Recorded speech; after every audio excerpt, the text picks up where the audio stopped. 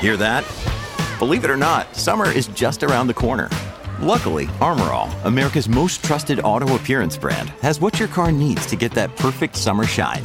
Plus, now through May 31st, we'll give you $5 for every $20 you spend on Armor All products. That means car wash pods, protectant, tire shine, you name it. Find out how to get your $5 rebate at armorall.com. Armor All, less work, more clean. Terms apply. Look, Bumble knows you're exhausted by dating.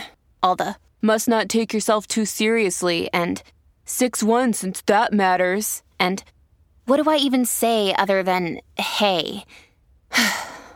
Well, that's why they're introducing an all-new Bumble, with exciting features to make compatibility easier, starting the chat better, and dating safer. They've changed, so you don't have to. Download the new Bumble now. This episode is brought to you by Reese's Peanut Butter Cups. In breaking news, leading scientists worldwide are conducting experiments to determine if Reese's Peanut Butter Cups are the perfect combination of peanut butter and chocolate. However, it appears the study was inconclusive, as the scientists couldn't help but eat all the Reese's. Because when you want something sweet, you can't do better than Reese's. Find Reese's now at a store near you.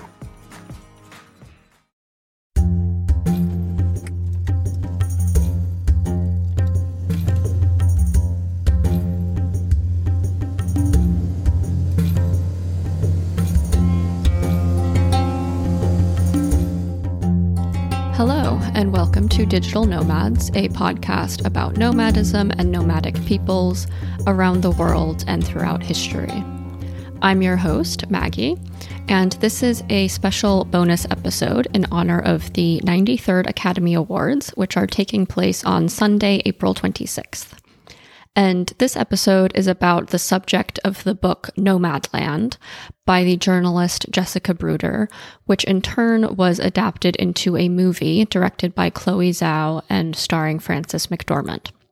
The movie is nominated for several awards at the Oscars this year, including Best Picture, Best Director, and Best Actress, and is a favorite to win many of those awards.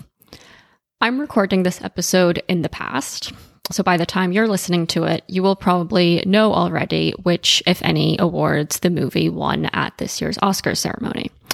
Regardless, I thought I would take this opportunity, with the movie and the topic it covers in the spotlight at the moment, to talk about the community of real-life nomads that are presented in the movie and the book on which it is based.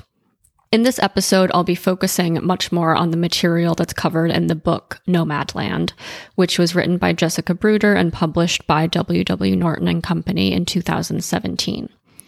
The book is a work of journalistic nonfiction, so it offers a lot more academic substance with which to engage than the movie does, which is more fictionalized. But if you're interested in this topic, then I definitely recommend both watching the movie and reading the book. If you're in the United States, the movie is available on Hulu, and if you're not in the United States, then it's possibly playing in theaters near you, and it's always available through less legal means. The book is available anywhere where you buy your books. And in this episode, I'm going to be discussing the community of nomadic van dwellers who are presented in the book and movie Nomadland, and the characteristics that they possess that allow them to be defined as nomadic in accordance with an anthropological definition of the term. And I'll also be discussing and situating these nomads within the larger historical context of nomadism in the United States. So I hope you enjoyed this episode, and thanks for listening.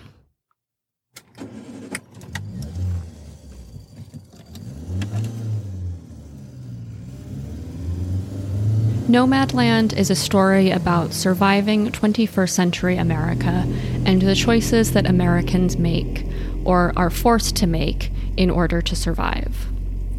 The book focuses on van dwellers, a subculture that has existed for as long as cars and vans have, but which exploded in numbers after the 2008 financial crisis, when many Americans saw the values of their homes wiped out overnight and a mass of home foreclosures occurred across the nation. No longer able to afford mortgages or rent, many people turned to living in cars, trucks, vans, mobile homes, trailers, campers, etc., where they could live free of housing costs like rent and utility bills. Many of the people who took to this lifestyle after the 2008 crash were senior citizens or people close to retirement age, but who had suddenly found that their houses, the nest eggs that they had thought would see them through their retirement golden years, didn't actually possess the stable, intrinsic worth that they had been told.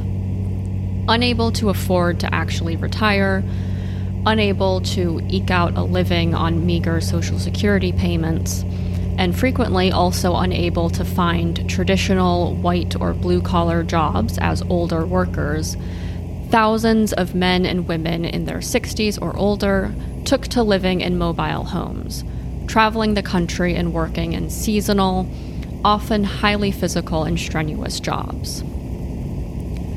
I have to admit that when I first picked up the book Nomadland, I was fully prepared to reject the book's claims to be about an actual nomadic community.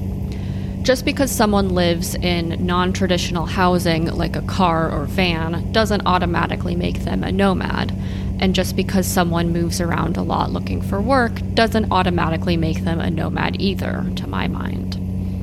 I've talked a lot in previous episodes about the difficulties of identifying nomads versus non-nomads, the basis on which we can make such distinctions, and the unhelpfulness sometimes of the term nomad, because that term comes with a lot of preconceived notions attached and can often distort and obfuscate our understanding of actual nomadic practices. That being said, there are 3 criteria that I would expect to see fulfilled in order to designate a group as nomadic. And those are 1, primarily living in temporary or portable habitation, such as tents, huts, or cars. 2, moving around frequently for subsistence and sustenance, especially in migratory patterns related to the seasons. And 3, a strong sense of community across a group of people practicing the same or similar type of nomadism in more or less the same geographical area. So I was definitely a bit surprised to find that the people presented in Nomadland perfectly checked all 3 of those boxes. I already talked about housing and the fact that these nomads live in vehicles that are both means of housing and means of transportation. Next, in the category of seasonal migrations, it becomes apparent that these nomads and their pattern of movement across the country are completely dependent on the availability of seasonal jobs. Depending on the time of year, you can find these van-dwelling nomads picking raspberries in Vermont, apples in Washington, blueberries in Kentucky, or harvesting sugar beets in Montana. You can find them at state fairs and amusement parks in the summer selling concessions, or at roadside stands selling pumpkins at Halloween and Thanksgiving, fireworks for the 4th of July, or Christmas trees in December.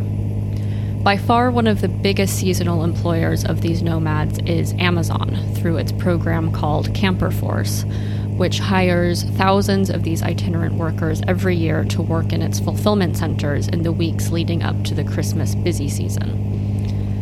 Thousands of these workers and their vans descend on Amazon warehouses across 15 states every year, where they spend long hours processing inventory and packing and shipping orders for low pay and in grueling working conditions. The 3rd criteria I mentioned, a nomadic community and a strong sense of affiliation that a nomadic individual has to a like-minded community, is a bit harder to pin down, but it's nonetheless well documented and well represented in both the book and the movie Nomadland. Van dwellers meet each other through jobs like Amazon's Camper Force, but they also meet at annual van dweller gatherings.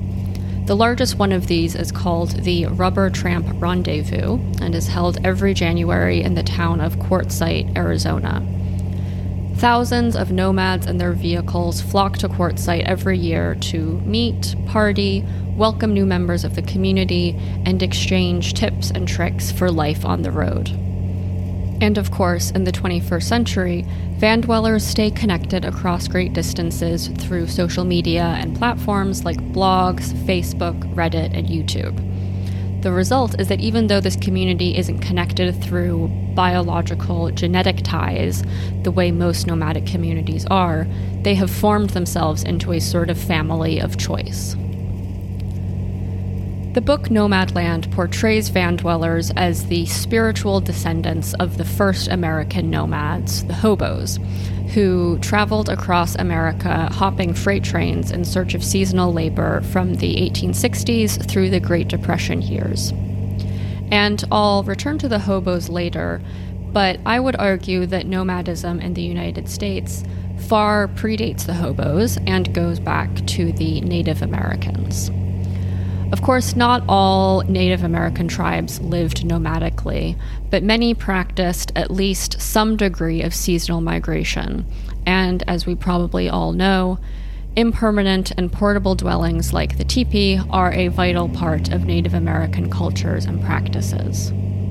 But with colonization came the end of Native American nomadism, with the reservation system being the final death knell of nomadic tribes in the United States. There were many reasons and justifications for the implementation of the reservation system by the United States government, but certainly one of them was to force indigenous peoples to settle down and practice agriculture, confined to one area of land where they could be easily controlled and surveilled by the government. Nomads were perceived as barbaric, uncivilized, and difficult to govern, and therefore all traces of nomadism among indigenous populations were stamped out. The westward expansion of white settlers across the United States in search of cheap land on which to settle and build a farm and raise a family coincided with the final Native American tribes being pushed onto reservations. Fundamentally, ideals and ideologies like the American dream, manifest destiny, expansionism, private property ownership, land tenure are all inextricably intertwined with one another, and they are also all fundamentally opposed to the practice of nomadism. At one point in the book Nomadland, we're told about the van that's owned by one of the main figures who's profiled in the book, a woman named Linda. And it says, inside the van, it measures 10 feet from end to end, roughly the same interior length as the covered wagon that carried Linda's own great-great-great-grandmother across the country more than a century ago. There's a sort of bitter, full-circle irony here, encapsulated in the family tree of one woman. Her great-great-great-grandmother made her way west in the 19th century, benefiting from land often illegally seized from Native Americans, at the same time as those Native Americans were violently suppressed from practicing any form of nomadism. By the 21st century, the descendants of these settlers are themselves turning to nomadism, the broken promises of the American dream having eroded the land underneath their feet. Today, they make their way across and up and down the country in vehicles named after Native American peoples, like Jeep Grand Cherokee or Winnebago Spirit, an unconscious reference to the tribes who once traversed the Great Plains themselves. But, as I alluded to earlier, there was another nomadic subculture emerging at the same time as Native American nomadism was being suppressed, and that was the hobos who first appeared in the United States in the 1860s around the end of the Civil War. Veterans returning home from the war got home by hopping freight trains, which soon evolved into a distinct subculture of migrant laborers who traveled around the country by train. The number of people living as hobos increased further during the Great Depression for the same economic reasons as the number of van dwellers increased after 2008. Hobos became particularly vilified during the Great Depression, especially by outsiders who saw them as dangerous vagrants who didn't provide any value to society. In response, hobos became a more insular and self-protecting community with its own cultural symbolism and even language. Famously, hobos would leave signs and glyphs on the walls of buildings, conveying meaning about the building's occupants to their fellow hobos. A triangle with hands meant that the homeowner has a gun, a horizontal zigzag line meant a vicious dog, while a cat signified that the residents were friendly to hobos. The hobo visual language and associated slang parallels how modern van dwellers communicate with one another through distinct imagery and signs only intelligible to members of that community. For example, online maps that are used by van dwellers to share information about things like safe places to park their vehicles, or where to do laundry or take a cheap shower. Van dwelling itself first started during the Great Depression as well, when house trailers went into mass production for the first time. At first, they were just used for camping and for leisure activities, but soon enough, people figured out that they could also replace brick-and-mortar houses. A New York Times article quoted in Nomadland wrote that, "We are rapidly becoming a nation on wheels.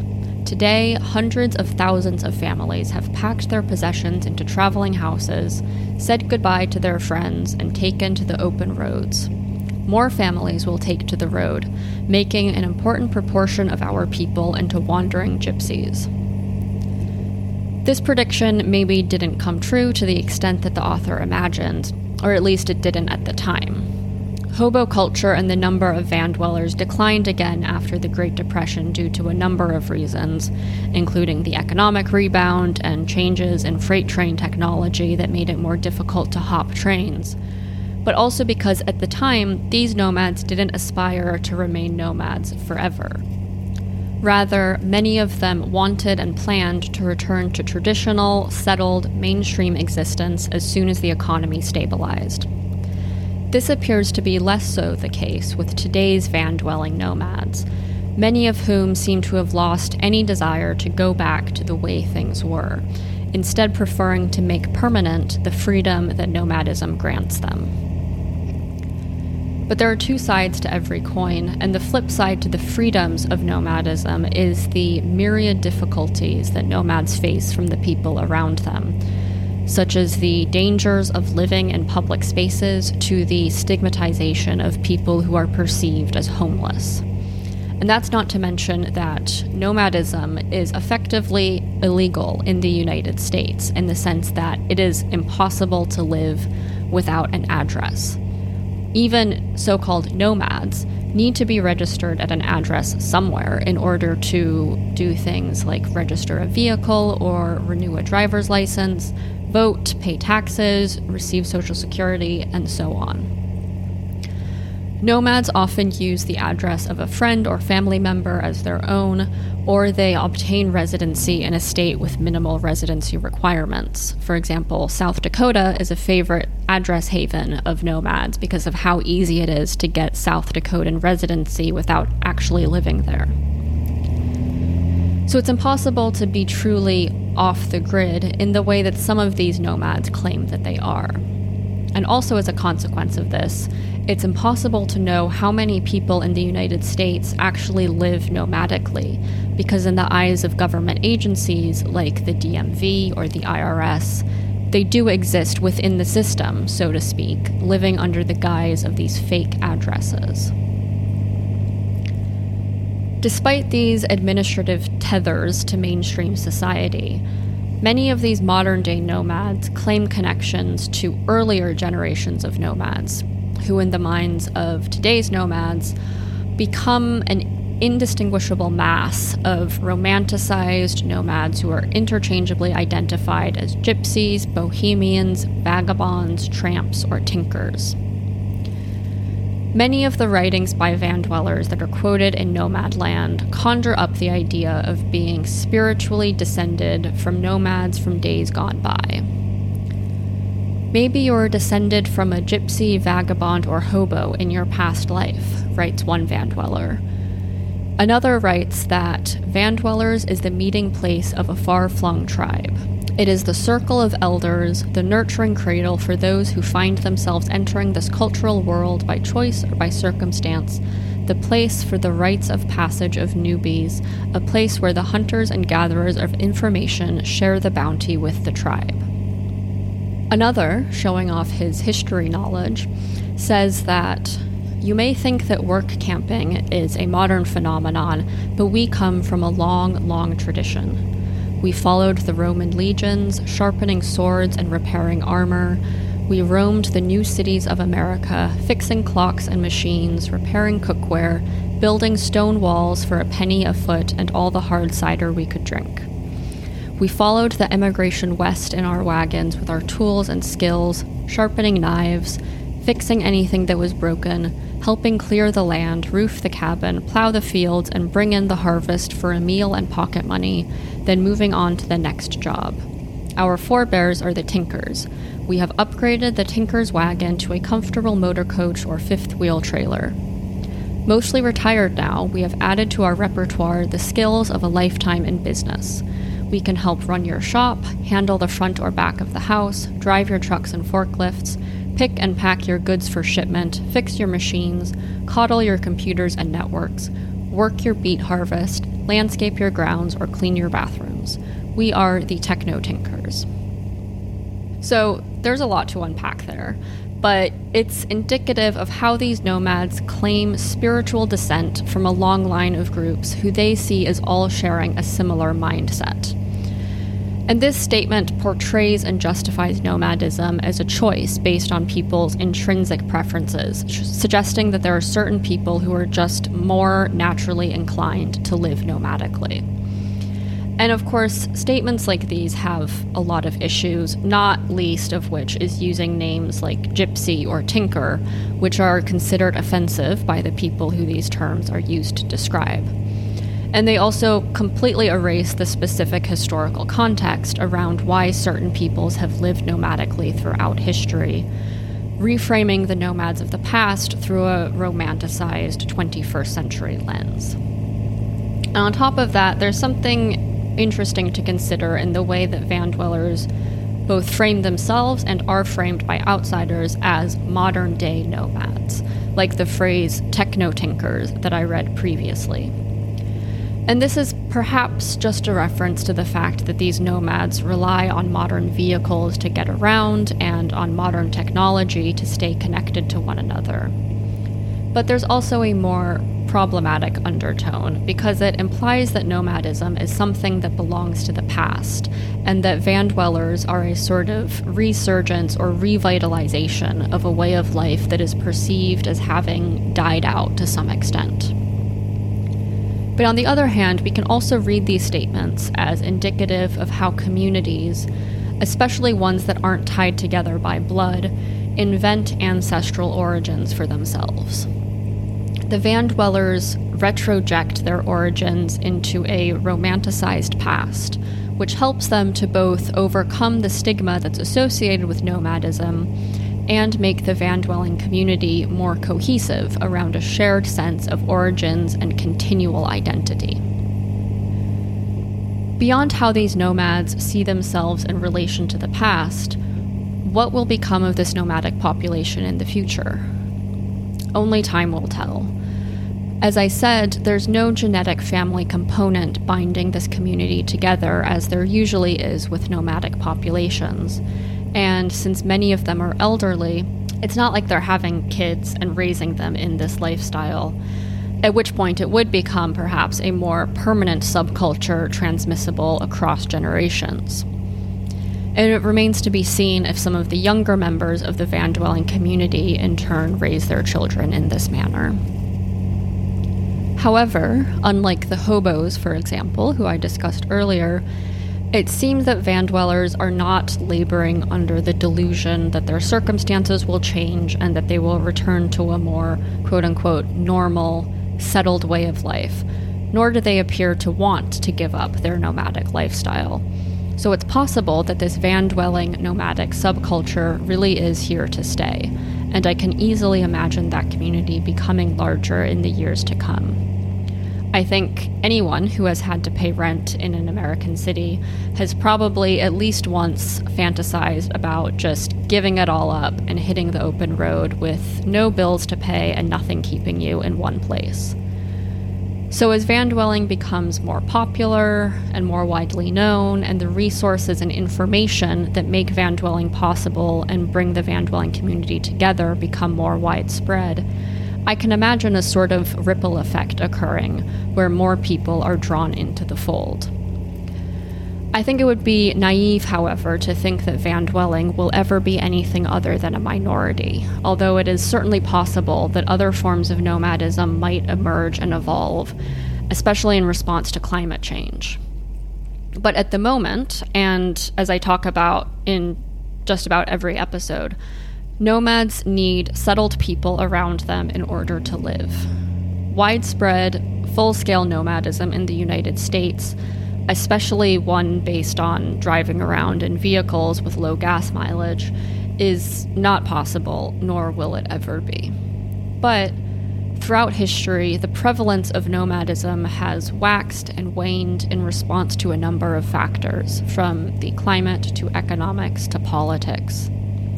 And it's possible that in light of factors like overpopulation and urban sprawl, not to mention climate change, we could be living in one such period of a prolonged resurgence of nomadism.